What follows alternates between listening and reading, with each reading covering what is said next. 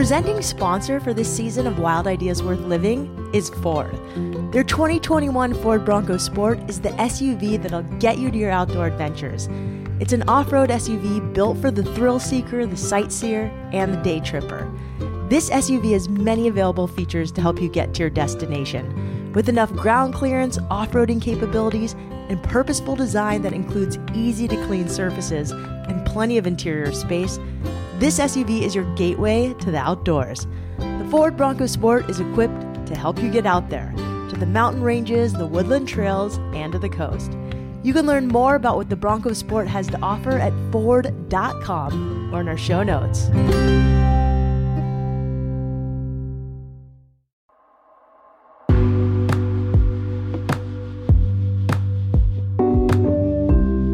Professional mountain biker Eliot Jackson has always been willing to put in the hard work to make his dreams into reality. Eliot was a sponsored motocross athlete by the time he was 12 years old. Then in his 20s, he became one of the top 3 downhill mountain bikers in the United States. Eliot conquers his goals through discipline and through focus. Now Eliot is applying that same dedication to making biking more accessible to all. I'm Shelby Stanger, and this is Wild Ideas Worth Living.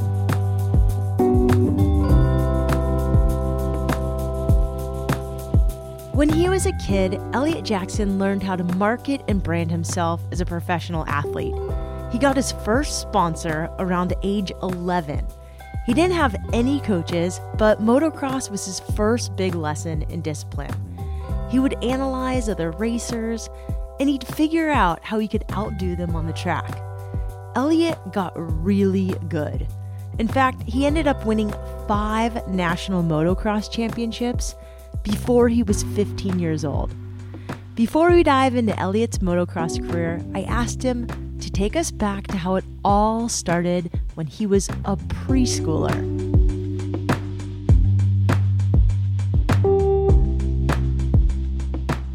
Tell us how you go from being this hot motocross racer to equally impressive, amazing professional downhill mountain bike racer. Yeah, I mean, how did you start?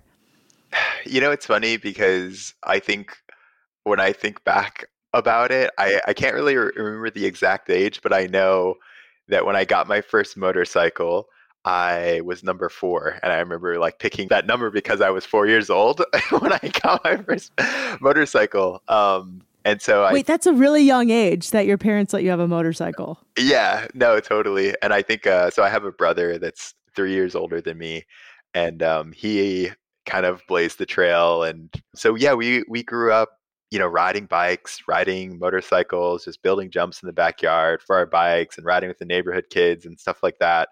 And I didn't really get serious about motocross until I was 11 or 12. I started doing homeschool when I was in 6th grade, and then went to public school 7th grade, and then 8th grade, it kind of just started skipping out a bit, not going to school because it's like being a professional athlete. When I was 13 or 14, I was riding 6 days a week. That was all I did. I was trying to eat good and stuff like that and train. Then when I was 15, I guess the last year I raced, I won 4 national championships before kind of taking a break after that. So you were the top of your game. So how did your parents let you guys, first of all, you're amazing. Where did you grow up that you could really lean into these sports? There must have been some land. Yeah, there was.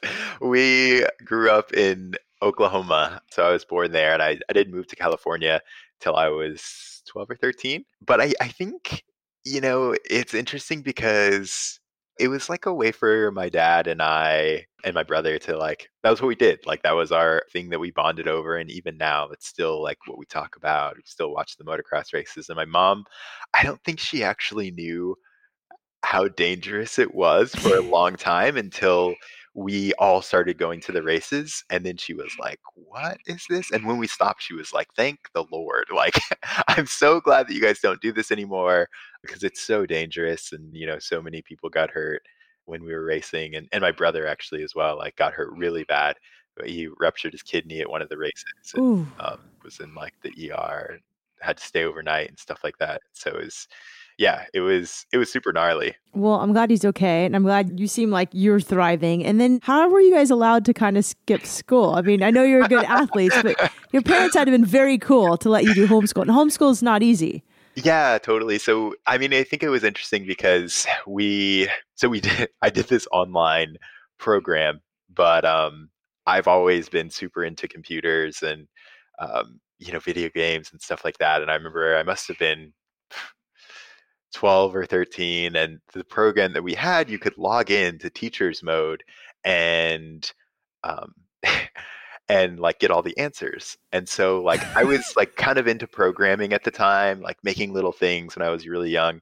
And so I was like would go on these message boards and like post like, okay, how do I log a key?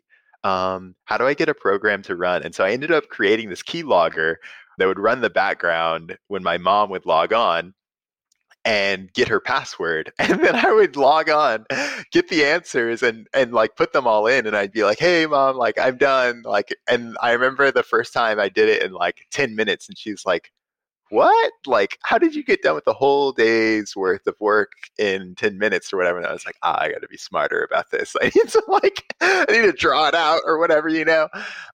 I think we did that for a little bit. Oh, no. And then like I just didn't go to high school. I don't really know what else to say other than like I didn't go to high school.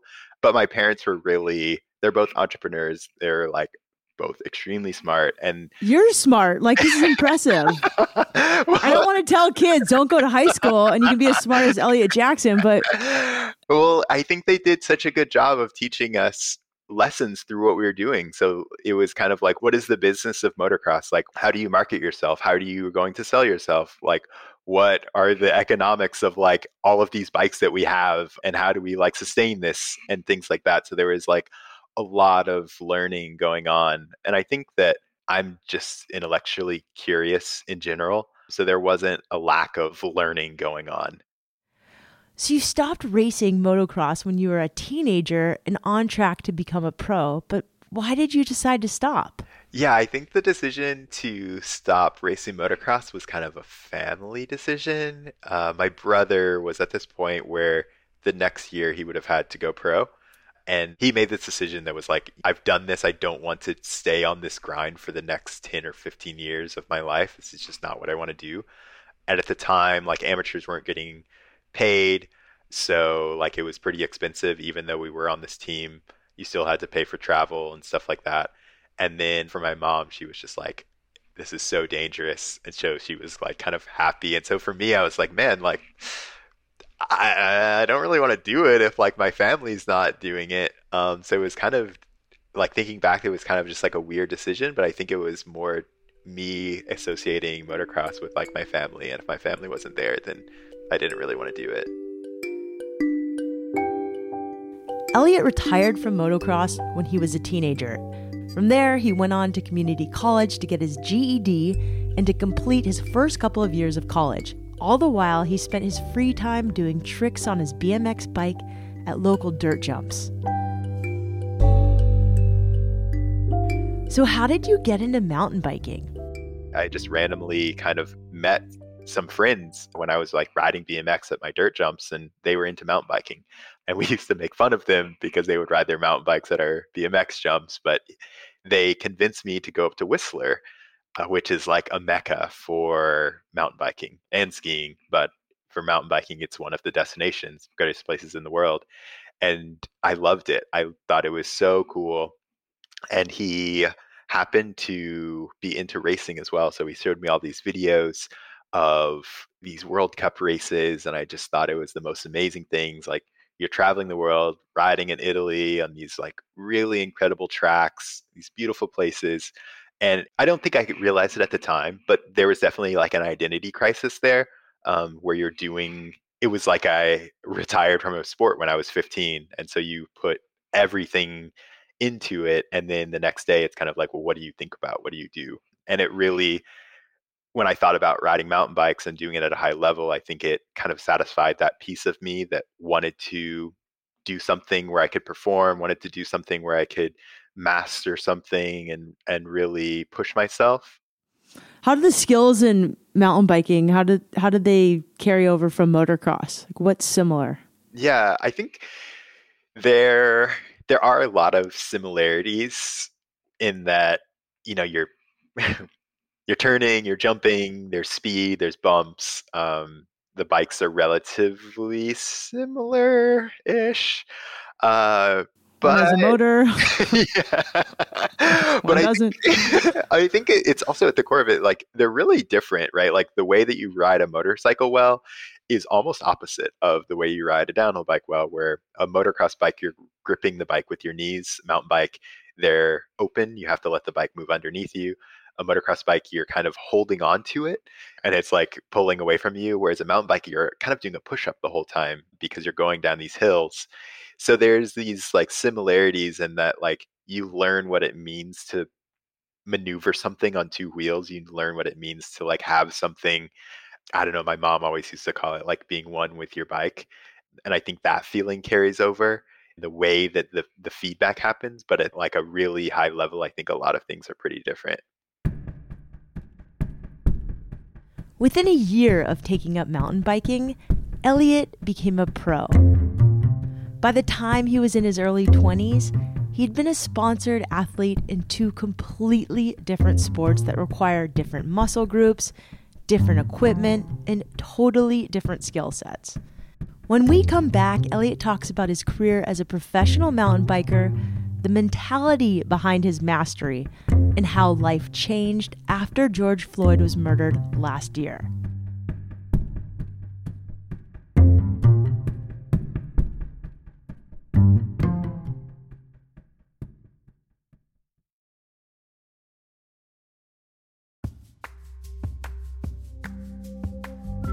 I've had a lot of portable speakers because I travel a lot and music is awesome. And the Sonos Roam is the best one I've owned. They sent me one this week, and not only is the design sleek and minimalistic, but the sound is so crisp and clear. It was easy to set up with my phone, and it automatically switches from Wi-Fi to Bluetooth wherever you go. It even tunes itself to your surroundings, so the sound is always clear and perfectly balanced, like you're in your own recording studio, which is very cool for a podcast nerd like me. Best of all, this thing is durable and waterproof, so will definitely be coming with me to the beach this summer. You can discover sound made easy at Sonos, Sonos.com.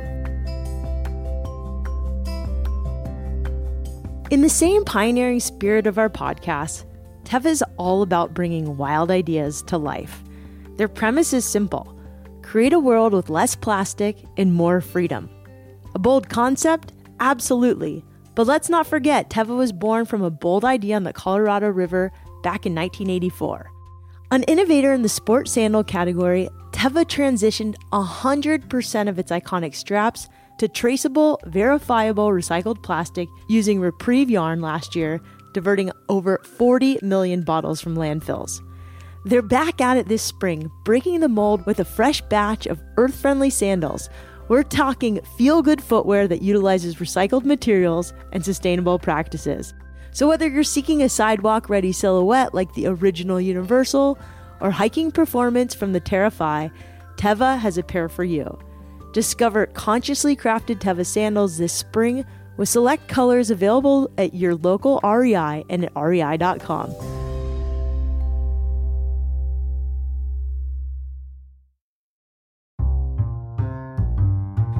For 7 years, Eliot was a full-time professional mountain biker with an impressive array of accomplishments. For a few years, he was one of the top 3 mountain bikers in the entire United States.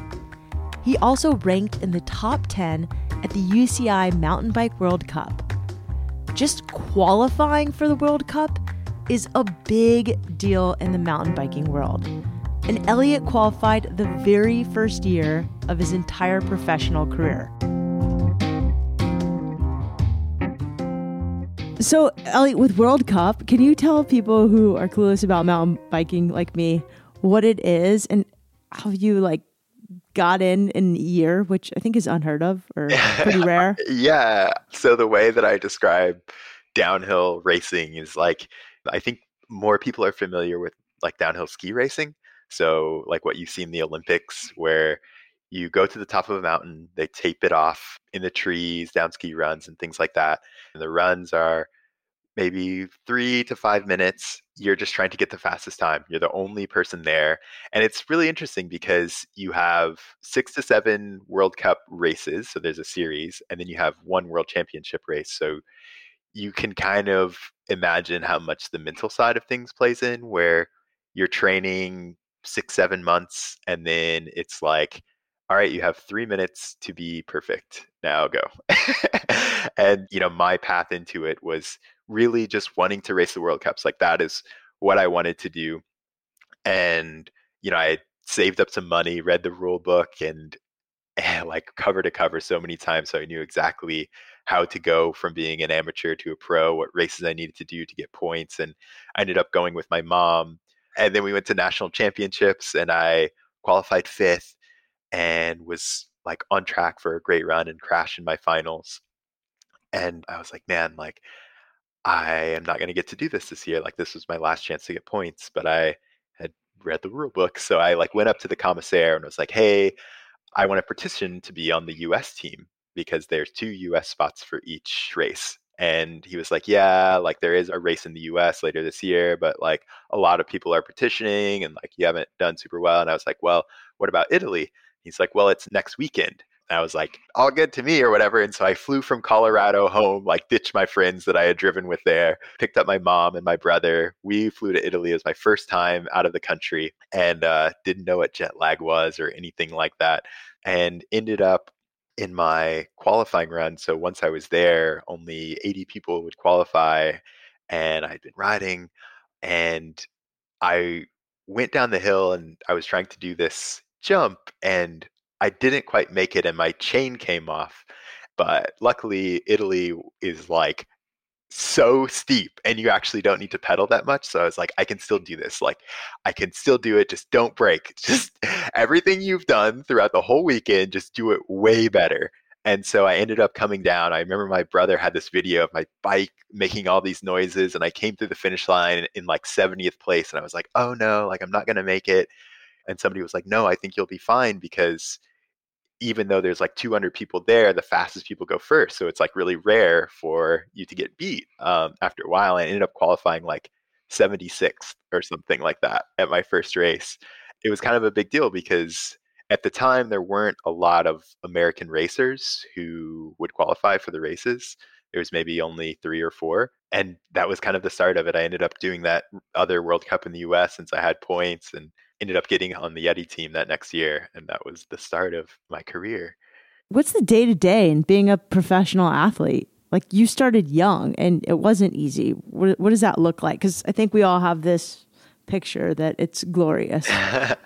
Totally. I think it is. It is glorious, but I think it is like crazy hard. I mean, the thing I always say is like anyone can be a professional athlete. Like you just go and practice, right? But the reason people don't do it is because nobody wants to get up at 6 a.m. and practice every single day. Like eventually you don't want to ride your bike.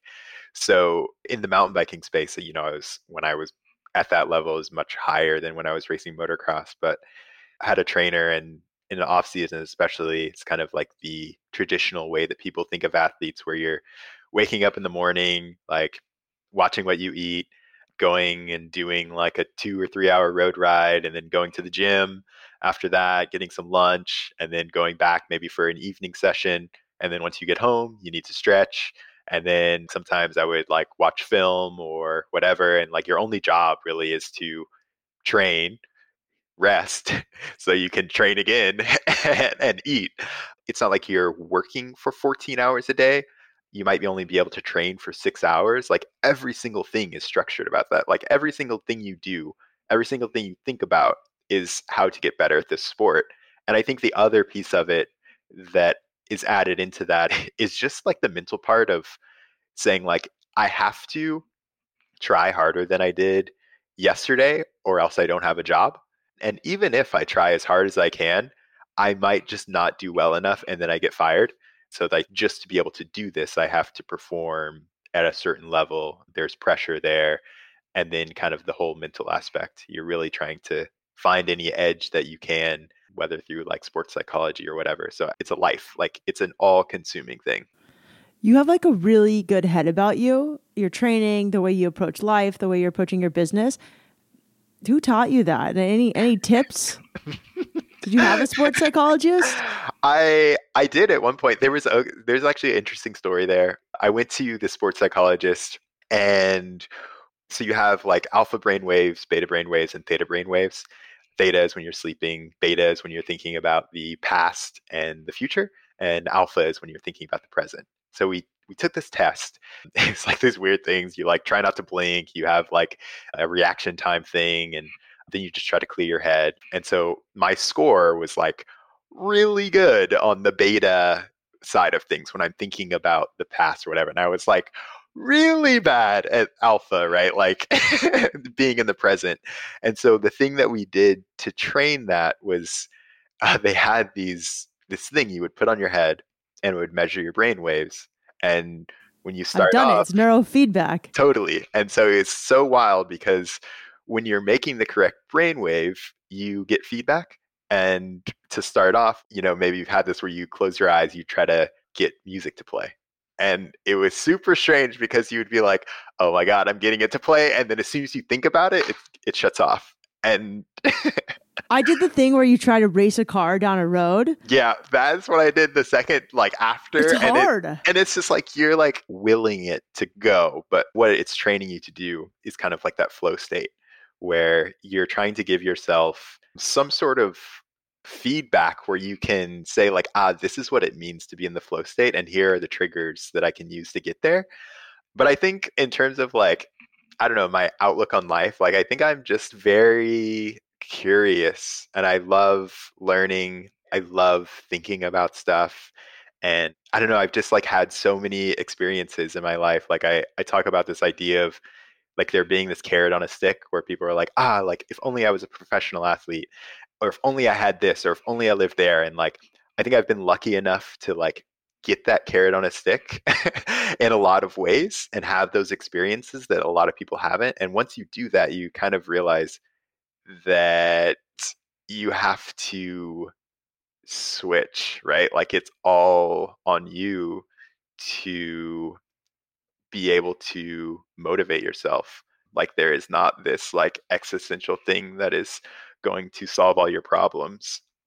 And so I think for me, it's just been interesting kind of like being able to have the privilege of doing all this amazing things and then saying like, okay, what is like happiness truly, how do I like live that?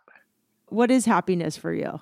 For me, like happiness is like doing things that are core to my personality. Like I think all of the things that I do have this common thread of being able to think deeply about something, being able to master something, being able to like get better at something every single day and like just like pull the string. Like you just keep pulling the string and seeing where it leads. And I think that to me is like what satisfies like in problem solving, like that satisfies like the core of my personality. I don't know what everyone else would say, but I feel like that pursuit of satisfying like what is core to you, I think is what happiness is. And I think it's something that's always moving, right? Like what satisfies me today, or even like when I was racing, right? Like that used to satisfy me, but now it doesn't. So I have to keep working to find that thing. After 7 years of full-time mountain biking, Eliot decided to partially retire. He was ready to pursue other interests and keep pulling on other threads. These days, Eliot works as a software engineering consultant, and he recently started a nonprofit. He occasionally races for Santa Cruz Bikes. He's also a Red Bull presenter interviewing athletes at bike races around the entire globe. And even though he's not a full-time mountain biker anymore, he has a big voice in the cycling community. Last year, after George Floyd was murdered, Eliot posted a video on his Instagram account. He talked about how frustrated he was with the cycling community's reaction to George Floyd being killed. In the video, Eliot opened up about his perspective as a Black man watching his community react to the Black Lives Matter movement. What was it like for you to post that video? Yeah, it was super interesting. I never thought that that would have gotten a good reaction because it was really just me doing something out of frustration and kind of like blowing off some steam. Because the thing that was frustrating for me was not the action of the industry that I was in. I don't expect anyone to, you know, like in a perfect world, sure, everyone would be on the same page, and but that's just not true, and people have different views. And so the thing that was frustrating was kind of the reaction to what was going on, because it felt like the I think the cycling world thought that they were kind of in this bubble that was removed from reality, where it was like, yeah, we don't have that problem here, like outdoors is open to everyone kind of thing. It's like, yeah, it is open to everyone, but like if I live in the middle of a city and the closest mountain is 2 hours away, like it's not as accessible. Or when I am riding on the street and I get pulled over or something like that, or like I don't have bike lanes in my town, like there are things that are objectively not as accessible just by the chance of where you were born at. And so I think that that was kind of the frustration where it's like there are things that you guys are kind of missing. And it was a little bit frustrating to see that an industry that made such a point to say we are so inclusive and we are so open and accepting to not be able to be introspective enough to recognize some of the privilege that we have when we're able to ride these mountain bikes. A few months after Eliot posted that video, he decided he wanted to focus on a tangible way to make mountain biking more accessible and more equitable. He decided to partner with his mom to create the nonprofit called Grow Cycling Foundation. You have this rad Grow Cycling Foundation now. I want to hear all about it, what the mission is, when you started it, why you started it. Yeah, I never in a million years thought that I would be involved with a nonprofit or especially, start a nonprofit.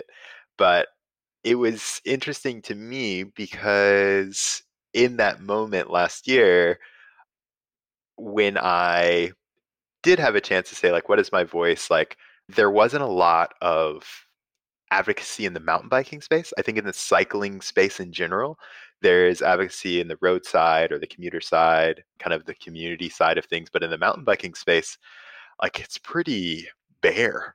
I think that goes to show, right? Like what sort of access there is for mountain bike racing or kind of high end cycling industry stuff. So, what Grow Cycling Foundation is, our mission is to promote education, access, and opportunity that advance diversity and inclusion in cycling. So, our main initiative is building a pump track in Los Angeles. And there's nothing like that in Los Angeles right now. You have skate parks, but no pump tracks. What's a pump track? Yes. So a pump track is just this, it can be dirt, but we're building it as asphalt. And it's just like the series of rollers. And you can ride it on a skateboard or scooter or bicycle. Like a 2-year-old can ride it, a 90-year-old can ride it. And so it's this really amazing way that we can actually, instead of trying to bring the city to the outdoors, you can actually bring a slice of the outdoors to the city. And because I think that in the cycling space and in the outdoor space, we think that people are kind of like beating down the doors to get in, but it's actually not true at all. Because, if I've grown up in the city and you kind of think logically about it, none of my friends do this sport. There's not a good image around this sport. I have to travel like a long way to do this sport. I have to do this, like put in this decent investment. Even if I get a used bike, I have to put in this decent investment. So like, why would I go through all of this trouble to get involved in this sport when I could do something that fits my culture, where I'm welcome, where like my friends are doing it, where I have community around it. And so for me, that pump track is a way to introduce people to this. And so like that's for us like kind of creating community to say like, yes, we need to bring culture in. Like let's get the local barbecue place involved. Let's bring music, let's bring art. And then kind of the other piece of that is in schools. So you have to have an entry point. So we are putting kindergarten and first grade programs in the entire school district that we're going into to teach kids how to ride bikes. It's Strider's nonprofit arm, and then 6th through 8th grade programs as well in all 11 schools. So you have this place to learn how to ride a bike, and then you have a safe place to ride that bike, and then you know, hopefully can go on to have a career in cycling. And so the way I think about it is just like creating these paths, right? Like you don't have to have a career in cycling. You can ride down the street with your friends, and that's successful as well. But I think it's about kind of thinking about this holistically to say, what are the ways in which people might not be introduced to this, that might not have access? And so all of these things that I've mentioned, like these are good for everyone, right? Like everyone can benefit from a pump track in their community. Everyone can benefit at that school from riding a bike. Everyone can benefit from getting a job that's well paying. It's just that the places that we're putting them are disproportionately affecting a certain group of people. It's fascinating. This whole concept sounds amazing. So you came up with this last year? Yeah, we launched in August, and we've raised just over like $250,000 that will go toward the pump track. And we've partnered with all of the top manufacturers in the biking world and so many other people like Fat Tire and Hydro Flask, and so many cool people are supporting us, which is just amazing.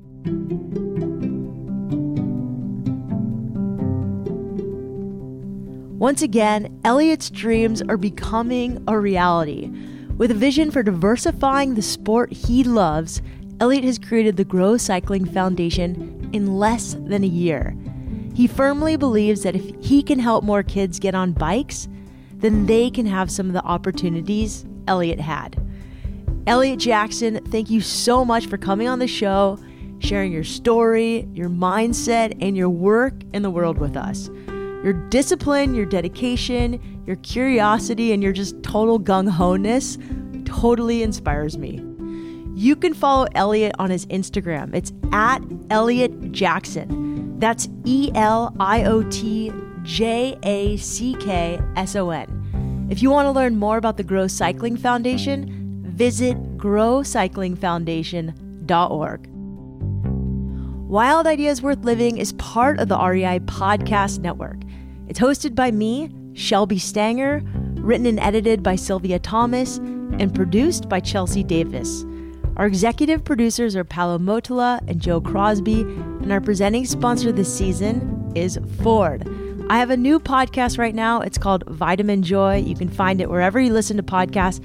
You can also follow me at Shelby Stanger. As always, we appreciate when you follow this show, rate it, and review it wherever you listen. And remember, some of the best adventures happen when you follow your wildest ideas.